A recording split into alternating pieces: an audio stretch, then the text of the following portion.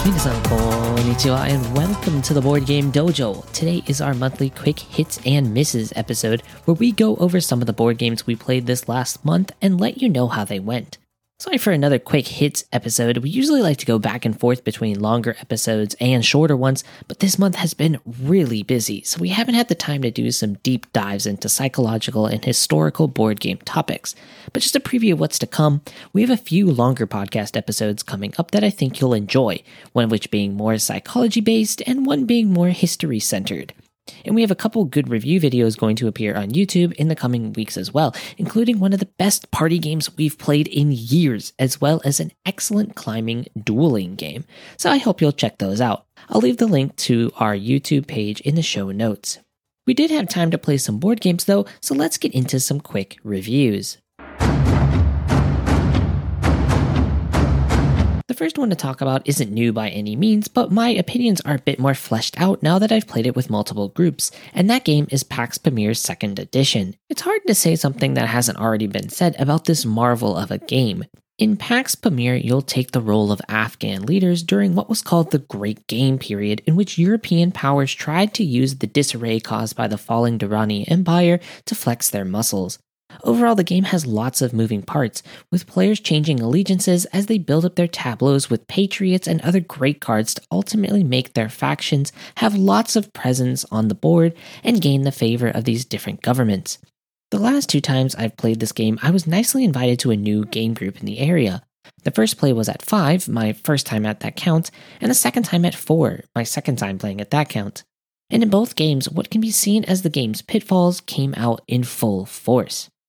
In the first game, the second to last player in turn order paid all but one of their coins to buy a card from the market on their first turn, and then another card came up that allowed another player to swap hands with anyone. The obvious play was for that player to swap hands with the person who had just spent all their money, as the card was good and it doubled as effectively letting us not worry about them for a little while, as they would be pretty poor to start the game.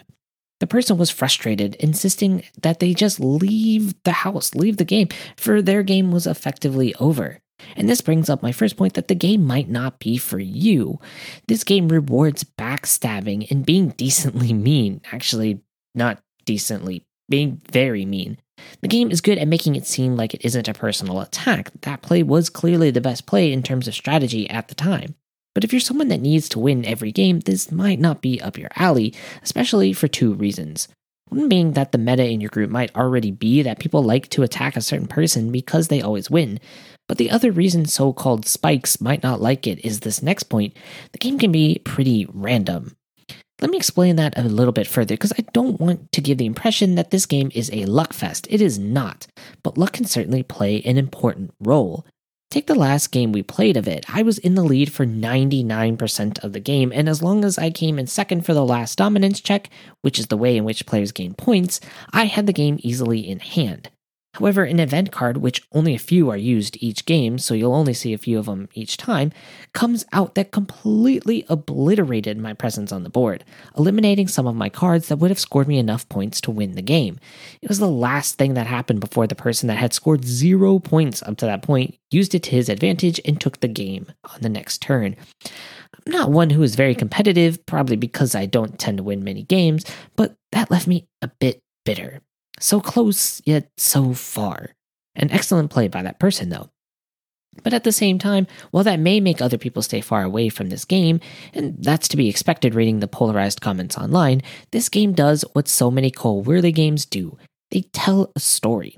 Different groups will play differently, and heck, even the same group might explore different parts of the game differently. The first game with the new group, I think we maybe betrayed a card once, and most people didn't switch alliances or allegiances the whole game. The second game was a Russian domination, with everyone ending up being Russian and betraying any non-Russian on anyone's tableaus. With the event cards, the game creates a multitude of possibilities of play and an abundance of valid strategies. It also makes me interested in a period of history that I had never even heard of before. Maybe it was my own lack of curiosity, or the fact that the American school system does not really cover too much non-American history in depth other than the World Wars. But this game, thanks to all of its flavor text on each card, plugged a gap in my education that I didn't even know I had, and sent me into a rabbit hole of learning more. Add these to the stellar components, and you get a game worth keeping on the shelf that deserves many replays to explore all it has to offer. It is a game that I now regret selling before I could really explore the depths of its strategies. And if you haven't tried it and it sounds like something you wouldn't totally be opposed to, I think it's well worth learning and playing at least twice. The next game we will talk about is Crypto Collector, which at the time of publication has 17 days left to go on Kickstarter. Now, I want to start off by saying we have an entire video reviewing this game, and it actually ended up being featured on the Kickstarter page, but don't worry, we weren't paid for it or anything, and it's our own copy. So if you want to check that out, I'll leave the link below in the show notes. But I'll give a brief synopsis here. In Crypto Collector, you will be bidding on owner cards and buying art. The owner cards can do things like give you income, award you endgame bonuses, as well as doubling as another form of currency to buy art cards. The art cards you gather will gain you points in a few ways, including whatever endgame goal cards you have, like get 3 reds and 2 blues. But more importantly, they'll get you points based on set collection. Different pieces of art have different set collection scoring, and a bit of a monkey wrench of the game is that there are multiples of each piece of the art, meaning that you need to be careful to not buy the first third of the red painting again and again. We reviewed the original version, and some changes have been made, including adding an English rulebook and updating the card art, but we thought the game overall was solid as is. The game has tense decisions, often asking players what they want to do on their limited amount of turns, and those decisions often feel like they are probably the wrong one.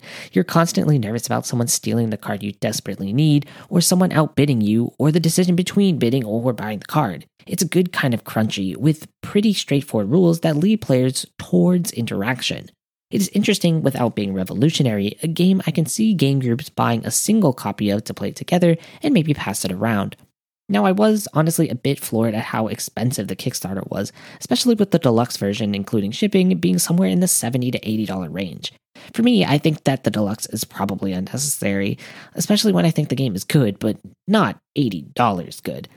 But if you are interested in it, visit the Kickstarter page, or as I said, there'll be a link to the YouTube review in the show notes.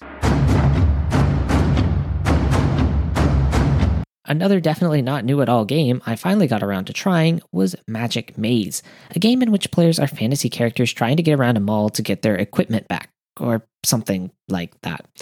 It is a cooperative game in which players don't take turns, but rather each player is in charge of moving all of the pawns in a certain direction, and they are the only ones who can move them that way. For example, one player might be the only one who can move the pawns to the left. Another is the only player who can move them up escalators. Another is the only player who can make them use the teleportation vortex, etc. This all sounds simple aside from 2 key things. The first is that you can only talk sometimes and in short amounts of time. The second being that it is in real time, with a sand timer that you'll have to keep track of. This turns into a silly laugh fest filled with energy that I haven't seen since I last played the video game Overcooked. The limited communication is a fun addition, especially because there is a giant red pawn that sits outside the game board that you bang on the table to get other people's attention that you really need them to do something. You can't tell them what it is, just that there is definitely something they need to get done. Like now. I think this game deserves all of the awards that it got. It really is a fun and accessible game. The tutorial level is just hard enough that players can see what challenges awaits, but not too hard to overwhelm players. Once we were done with it, we immediately wanted to see what lay in store for us as we progressed on, adding some wrinkles into the mix, but keeping with the same joyous formula. When we played it, it was the game we ended the night on, and I couldn't have been happier. It sits in a weird plane of games that are fun, stressful for new gamers, and that is such a rare triumph that it almost begs to be played multiple times just to see if it really works that well. I luckily was able to grab the expansion with it, and I am excited to try it out. Finally, we got some games that we have talked about on the show before back to the table again. This time, I showed my wife Viticulture with Tuscany and all the little expansions that it has. Viticulture is a worker placement game all about running a vineyard, with players needing to tend their fields, harvest grapes, and make wine, and of course build structures to make you better at all of those things. The expansions add little things like special workers, special structures, and an area control map that can get you bonus stuff. By about halfway through, she had an engine going pretty well, and we were drinking wine while playing, which really helped us both strategize, I'm sure. I know there are a lot of board game reviewers out there that bash this game, but I really do enjoy it, and it sits as one of the most thematic games and one of the best thematic games in my collection. We also played Pin Kombi Trio, a game by Taiki Shinzawa that we also posted a review video on our YouTube, mostly because we played it so many times in such a short amount of time. It continued our trend that nobody has won the game multiple times in the same sitting, which I think makes it both clever and almost emphasizes how much your hand draw can definitely matter. That's not really specific to just Pin Kombi Trio, but the more we play it, the more I think it accomplishes its goal of being an accessible card game for all ages and all experience levels. Finally, my wife and I played more of Welcome To, which I think sits as one of her favorite games of all time. Welcome To is a flip and write that centers on the theme of building neighborhoods by sectioning off houses, building pools, and filling in parks. You'll flip a card with a number and a power, and you'll need to fill in that number in one of 3 rows of houses. These rows need to mostly be in ascending order, which means you are completely hoping you don't mess it up early game so you don't run out of possible room later. We need to try Welcome to the Moon, as it makes it more of a campaign game, but with how easy Welcome To is to play on Board Game Arena, it turns into a game we can crank out pretty quickly, especially right before bed. I'm excited for a few of the Kickstarters that have arrived in the mail for me recently, including Aggie Games' Violet and the Grumpy Niece, a trick taker called Full Sun, Avatar, the tabletop RPG, and another tabletop RPG called Flabbergasted, which promises to be pretty funny. What games are you excited to play? I'd love to hear about it, so ping me on Twitter or Instagram and I'll reply. I'll leave the links to those below. Thanks as always for listening, I really appreciate it. We'll be back next week with a long-form episode, so get your coffees ready. ありがとうございました。じゃあねー。